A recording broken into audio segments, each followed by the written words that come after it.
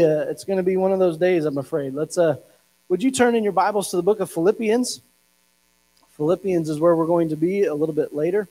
We're concluding our series called Brain Boggle, and today our word is peace.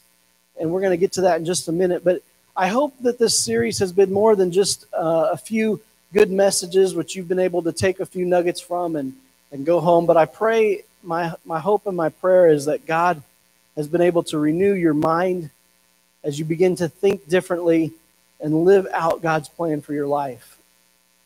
If you haven't been with us throughout this series, I want to give you a quick recap. In week number 1, our word was winning, and we had our boggle pieces with our word winning there.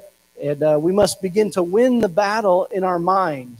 When we win the battle in our mind, we realize that most of life's battles are won or lost in the mind. If you're taking notes, that's there in your outline there. Most of life's battles are won and lost in the mind. Also, in week 1, we realized that if you cannot live a positive life if you have a negative mind. Amen. So we got to win that battle. We got to win that battle in our mind. Then in week 2, our word was training. And we began to train our mind to think differently, to reprogram those pathways in our brain.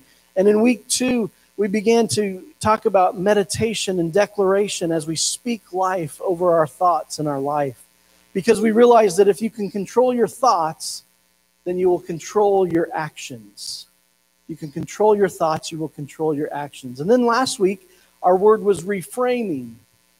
Reframing, and we talked about how we got to change the frame in which we view life and our circumstances. And if we frame things negatively, we're going to find what we're looking for. And we talked about what kind of bird are you? I had a few people, when I asked them how they were doing, they said, "I'm a hummingbird, Pastor." I said, "That's great to hear." We got to be looking for the positive. We got to be looking for life instead of life as a vulture and looking for death and decay. And it's all important to us because your life is always moving in the direction of your strongest thought.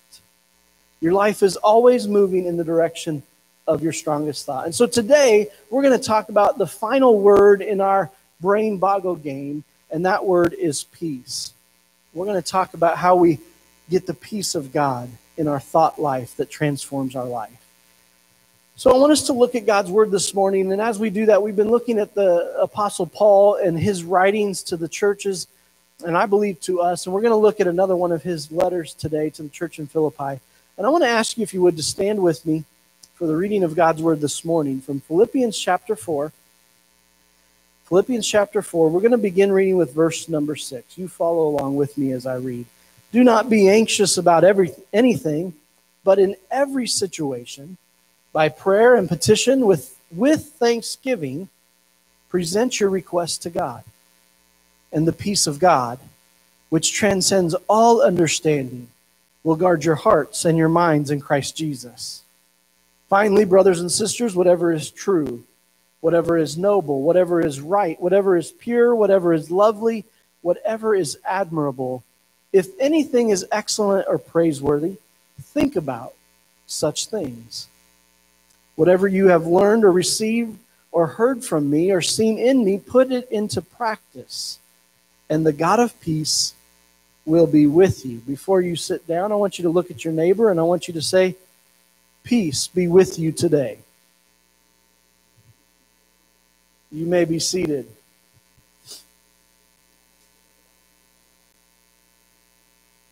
There's times in our life and in the life of the church where we would pass the peace.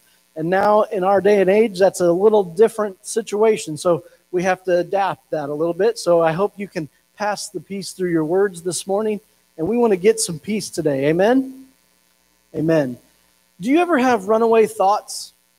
Do you ever have these thoughts that just escape your mind and you begin to think so randomly or maybe even turn into irrational worries? Anybody else willing to admit that today? A couple of us? Okay, oh, good. I'm glad you're here today then.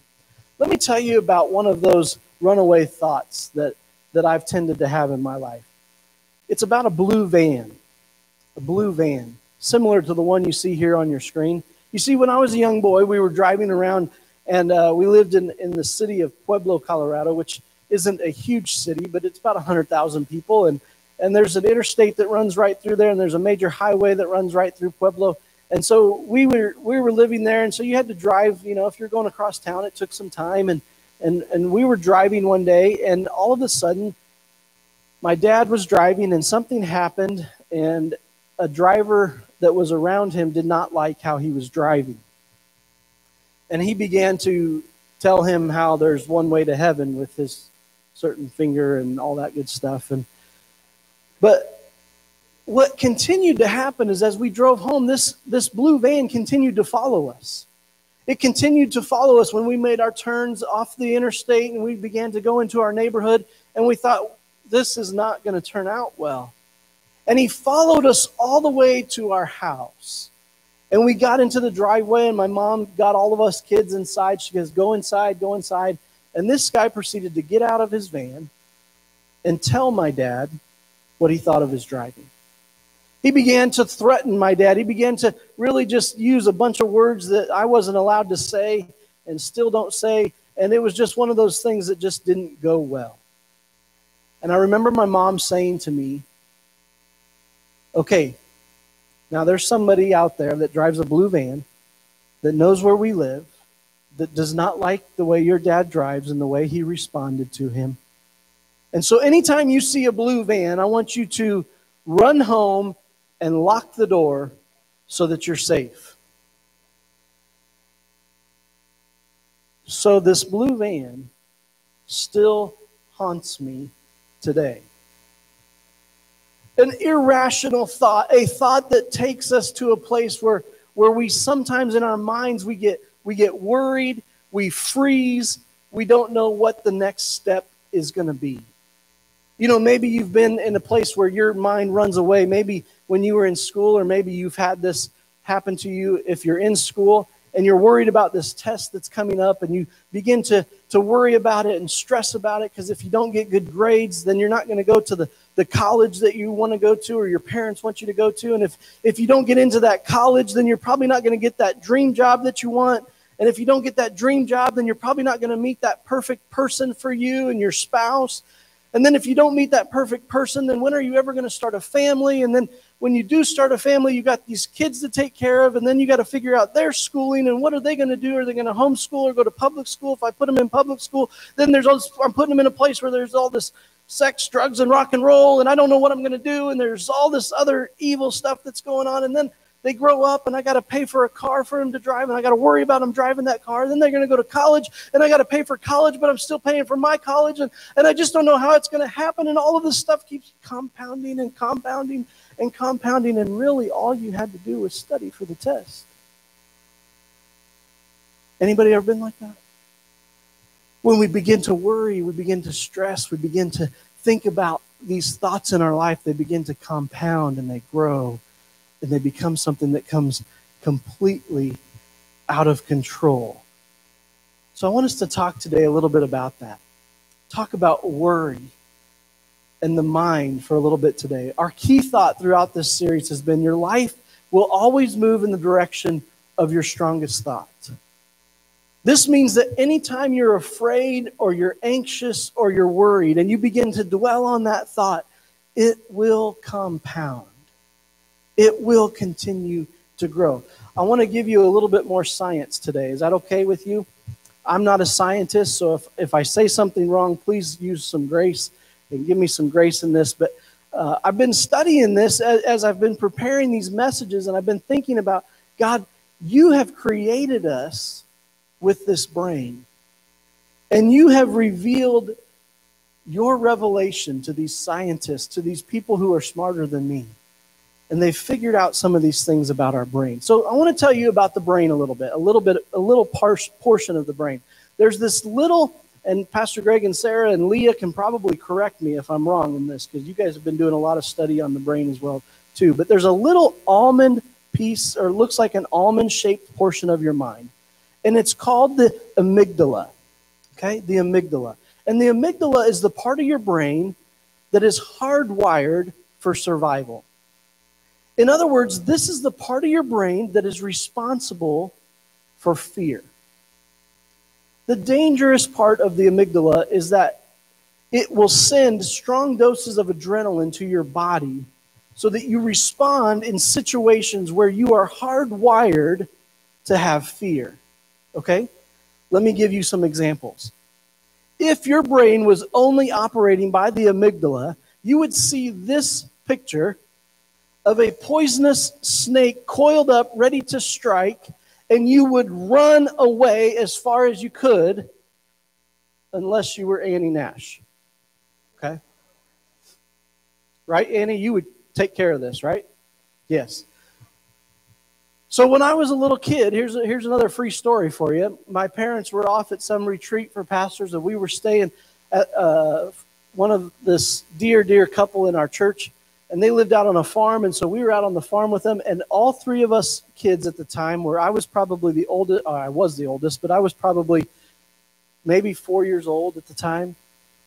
So it was 4, 3, 2, something like that. And so we had to go down into their cellar to get some of her canned jelly or jam for biscuits the next morning.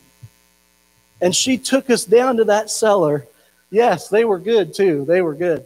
She took us down to that cellar, and we were so excited to be at the farm and something new. And we got about 5 steps from the bottom, and she saw this rattler just ready to strike. Rattles going like crazy. And she grabbed all 3 of us in her arms, and she just ran out of that cellar. We didn't get jelly that day. But if you see a poisonous snake, the amygdala part of your brain tells you, and this is scriptural, tells you to run, tells you to fear the poisonous snake. Okay, if you see this on the road, somebody is texting and driving, nobody would get in. You would probably hide.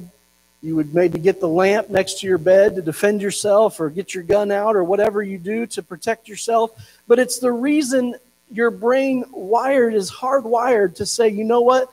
There is something going on that is not okay, and it causes us to have worry or fear.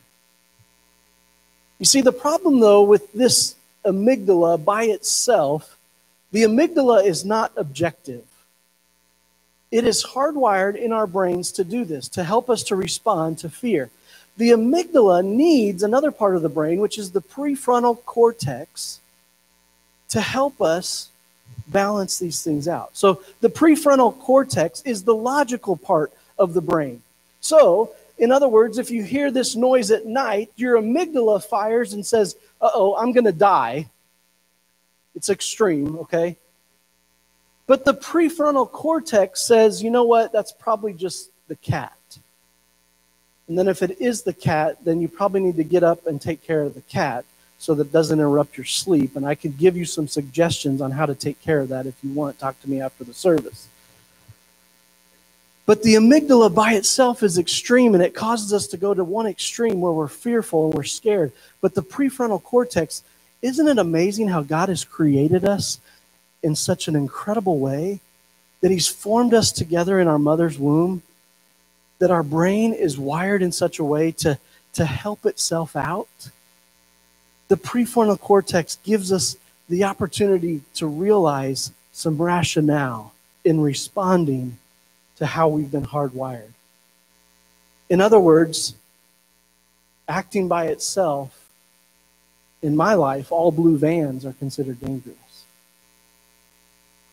But now that I understand what's going on, I can see a blue van and not run home scared, because I can have the peace of God in my life for what He's done in my life. Amen?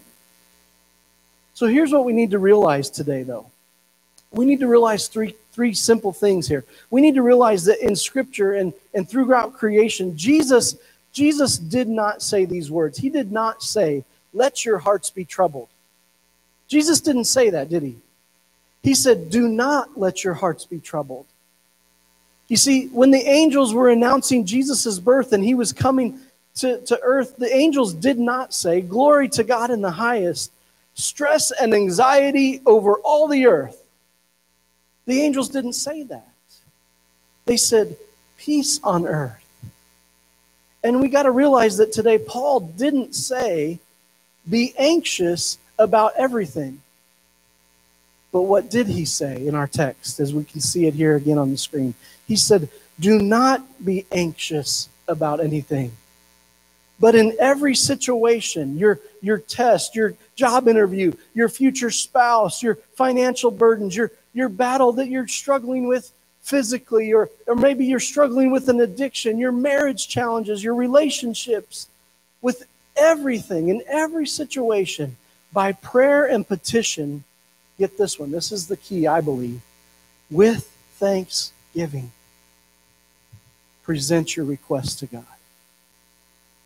It does not say, do not be anxious about anything in every situation with thanksgiving.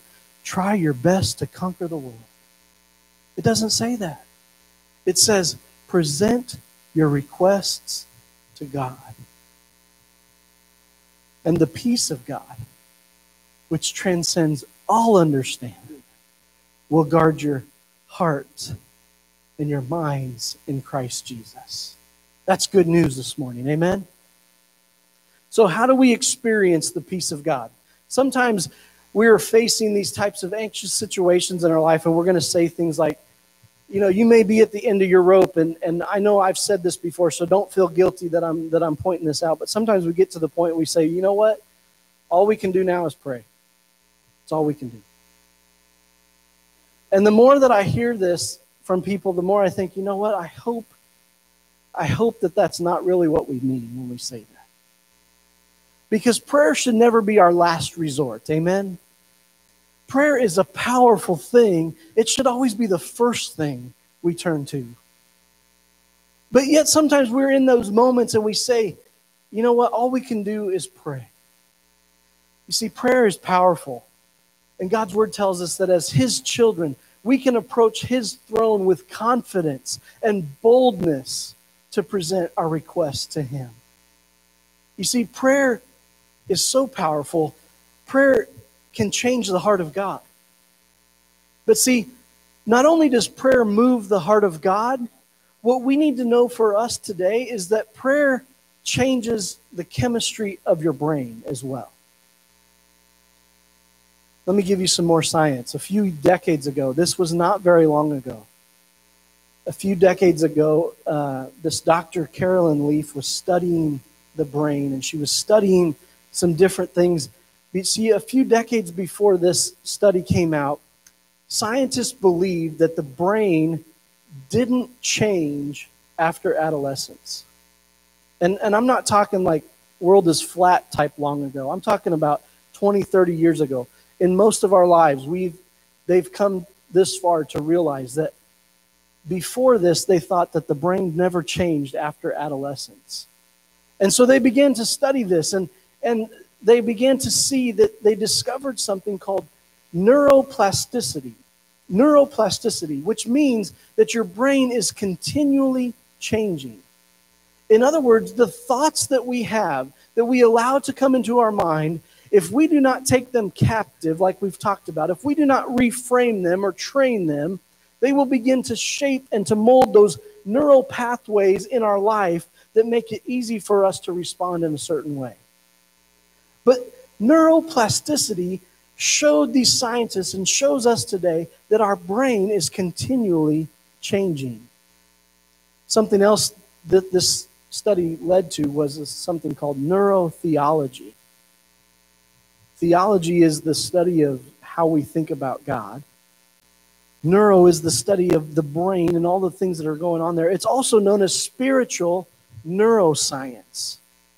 And this study is about the relationship between our brains and our belief in God. In other words, our prayers can change our brain. Dr. Carolyn Leaf, the author of a book called Switch on Your Brain, wrote this after she studied this. She said, it has been found that 12 minutes of daily focused prayer over an 8-week period can change the brain to such an extent that it can be measured on a brain scan. Tell me God doesn't use science. Amen? Those are scientific facts, folks. Those are scans that doctors, that some that may have a faith in God, but some that may not believe in God, can see the results of a praying brain. That's something to be thankful for this morning. You see, just when we think that our toxic thoughts, our negative thoughts, our negative way of living life creates those negative pathways in our life, it hurts the brain. Prayer on the counter heals our brain. It renews our minds. The Bible says, do not be conformed to the patterns of this world, but allow God to transform your mind by the renewing of your mind. So then that begs the question, why do we worry? Why do we panic? Why do we have anxiety and experience these stressful moments in our life? You see, there's many reasons for it. There's many reasons that we worry, but the bottom line is this. When we worry, when we have a panic attack or we are experiencing anxiety, we're really experiencing an amygdala hijacking in our brain. Paul said, our mind is dominated by sinful thinking. If you're taking notes, jot this down. What is worry? Worry is the sin of distrusting the promises and power of God. I chose those words very carefully because some of you would probably sit there and argue with me that worry is not a sin. The Bible is very clear that worry is the sin of distrusting the promises and the power of God. When we talk about faith, we talk about faith is not just believing in God and believing in something we don't see, but it's putting our trust in Him. It's actually living that out. It's doing something with it. And when we put our trust out there, when we take that trust back, we begin to worry. And it's the sin of saying, God, I got this. I don't need your help. And when we take it back, normally we don't have the strength and the power to deal with it. We begin to worry, we begin to stress, we begin to fret, we begin to panic, we begin to get anxious. And Paul tells us in the book of Romans, he says that our minds are dominated by sinful thinking. Romans 8 says this, those who are dominated by the sinful nature think about sinful things. But those who are controlled by the Holy Spirit think about things that please the Spirit. So letting your sinful nature control your mind leads to death. But letting the Spirit control your mind leads to life and peace. Say that with me. Life and peace. So instead of letting my sinful nature control my mind, I've got to choose to let the Spirit direct my thinking. Amen? We have to take every thought captive. How do we do that? We've talked about it a little bit. I want to share this story with you. Would you put up that next picture? This is a God can. This is a physical illustration that I used in one of my very first sermons as I preached when I was 13 years old. I was asked to go preach at a little fall camping trip for our youth group. And our youth leader, I've talked about him before. His name is Phil. What I did, I was preaching on worry. Can you believe it? As a 13-year-old kid, I was preaching about worry. And I made these cans for everybody that was going on the trip. And we talked about how God can take our worry if we'll let Him, if we trust Him. So do not worry about anything, just like we talked about what Paul's writing. And so these cans were made, and you can't see the top of the can, but we kind of opened up the top so that the tab was gone, and you could have a little space. You still couldn't reach into the can, but you could have a little space. So what we did in this illustration is we took all of our worries that weekend, and we wrote them down. And then we put them in this God can, signifying, you know what, I can't take that back, and if I do take that back, it's going to hurt, physically going to hurt. I'm probably going to cut myself. So I sent an email to my my friend Phil, and I said, Phil, do you still have that can?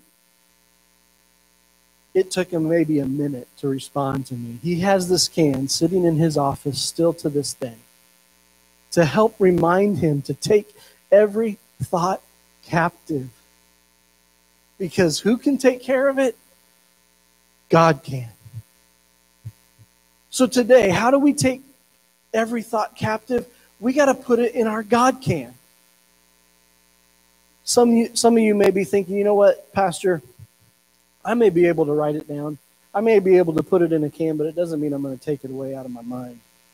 It's pretty naive of you to think that I can just captivate every thought like this and then I just go into denial. God can take care of it. I don't have to do anything. No, that's not what I'm saying, okay? God gives us a brain. He wants us to use it. He will help us. Amen? Just as Michelle said this morning, sometimes we have to put on the armor. We have to put on our battle clothes, and we have to go fight with Him. But God has it. We don't have to worry about it. So in our God can, here's what we need to do when we're leaving it in His hands. 3 quick things. Number 1, we've got to do what I can do. You have to do what I can do. In other words, you're personalizing that. If you have a worry, if you have a stress or anxiety in your life, you need to do what you need to do about it, what you can control. If I can change my situation and somehow to make it better, I need to do that. God has given me the ability to do that. I need to take the thought captive and do what I can do about it. Amen? Number 2, we've got to give God what I can't do. I can't tell you how many times over the last 6 months that I've worked this process in my own life, in my own mind. Whatever I can do about something, I'm going to do my best to do it. But anything that I can't do anything about, I've got to surrender it. I've got to lay it down and say, God, I can't do anything about this. I'm laying it at your feet. I'm not going to worry about it any longer. It's yours. And then here's the key. Number 3, we've got to trust God no matter what. Trust God no matter what. Some of us have still continued to view God through our circumstances. And we may have surrendered a worry or a stress or an anxious moment in our life, and we didn't feel like God took care of it the way we wanted Him to. And we began to view God through our circumstance. Well, that still happened, God, so how can I still trust you? No, what we have to do is we have to trust God no matter what.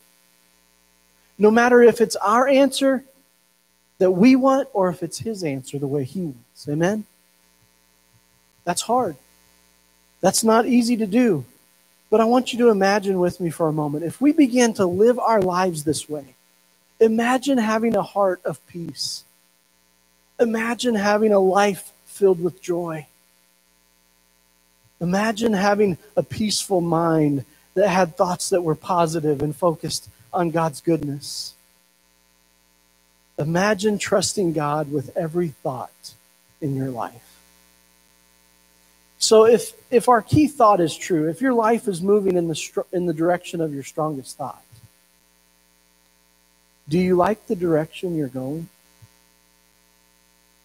Do you like the direction your thoughts are taking you? I'll tell you this, there's times in my life where I haven't, and it's been recently. Life's been hard at times. It's been difficult. There's been times where I've questioned what I'm doing and questioning my call and questioning what God is doing in and through my life. And there's been times in recent weeks even where I've said, I really don't like the direction that my thoughts are taking me. I don't like the things that I'm dwelling on and thinking about. I'm beginning to be tired of them. It's beginning to exhaust me physically. I can't keep up with it. I'm feeling overwhelmed. And if I don't take control of what I think, I'm never going to control what I do. So we must identify our truth. As we talked about, we've got to write it. We've got to think it. We've got to confess it until we believe it. If you're struggling with a thought, write it down. Stick it in your God can. Think about it and think about what you can do about it. Give what you can't do about it and trust God no matter what. Confess it when we're stressing about something and we have to write something in that can. Confess it. Put it in that can and trust him with it. And then we got to believe that he's going to do something with it. Here's a cool part of that story with Phil this week. He sent me that picture right away, and this is what he said about it. He said, BJ, I don't know what's in that can anymore. He goes, yeah, it's been a long time, but he goes, I had to trust God with it. He's able to pick up that can and he shakes it and he can hear the worries that he wrote down in that can. But he told me, he goes, I don't know what's in that anymore. I don't know what I was writing down, but I know that I trusted God with it. Amen? Do what I can. Give God what I can't. Trust him no matter what. We got to write our truth. We got to think about it. We got to confess it. And we got to do that until we believe it's true. For me, I have to declare those things in my life. Jesus is first in my life, and I exist to serve and glorify him alone. I'm a disciplined follower of Christ, and Christ in me is stronger than any of my wrong desires in the flesh. I'm growing closer to Jesus every day, and because of Christ, my family is closer, my body is stronger, my faith is deeper, and my leadership is sharper. When I don't feel it, I got to declare it. I got to write it. I got to think it. I got to confess it until I believe it. My words, my thoughts, my imaginations are under the power of Jesus Christ. I take all my thoughts captive and I make them obedient to Christ. I've got to declare what's true. I've got to write it. I've got to think it. I've got to confess it until I believe it. Maybe you need to do the same thing still. You need to realize today, you need to write it down, you need to think it, you need to confess it, believe it, that you are not a hostage to your unhealthy thoughts. The weapons you fight with are not the weapons of the world, but you have divine power to demolish those strongholds. Amen? Maybe you need to write it, think it, confess it, believe it, that worry is not your master. You trust in God and his peace guards your heart, guards your mind, and guard your soul in Christ Jesus. Amen? Maybe you need to write it, think it, confess it, till you believe it, that you are not a slave to your habits.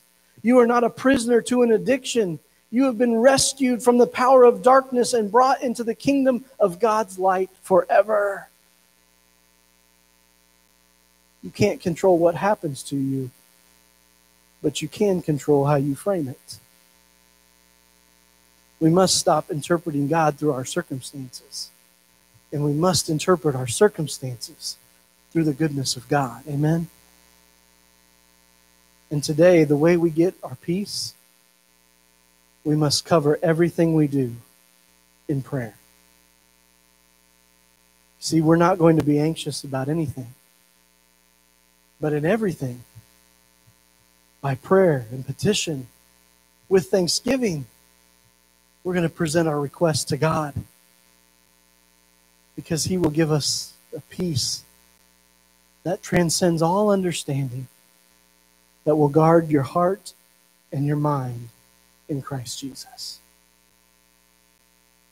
If your life is moving in the direction of your strongest thoughts, do you really like the direction your thoughts are taking you? If not, then today we can lay them down. I'm going to ask our musicians to come back. We're going to sing a song of response this morning, but I want you to be able to just put your notes aside, or maybe you have a little spot there that you could tear out and write something down that's been on your mind. Maybe something that the Holy Spirit is laying on your heart this morning. There's a powerful response that happens in our life when we physically do something to respond to the truth of God's Word. And maybe you can tear something out of your bulletin, or maybe you've got a piece of paper that you can write something down on, but it's something that's been bothering you, something you've been stressing over, something you've been worrying about that you haven't been trusting God with. Maybe today's the day that you need to surrender it to Him. Give Him your worry. Put it in the God can today. So I'm going to ask you to stand with us. I'm going to ask you to bow your heads and close your eyes. And I'm going to say a quick prayer here, and then we're going to sing a couple verses of this song. Maybe you don't have something to write with, but you just want to come and physically surrender your worries. Lay them at His feet this morning. You're welcome to do that. Father God, this is your time. You're a God who wants to care for His children. You're a God who loves us so much that you don't want us to have to worry or be anxious about anything. And God, there's times in our life when if what we're saying is true and our life is going in the direction of our strongest thought, it's going counter to what you want for our life. Today it stops. Today we surrender it to you. We give it to you today. Would you help us today, God, to surrender our worry to you? In Jesus' name.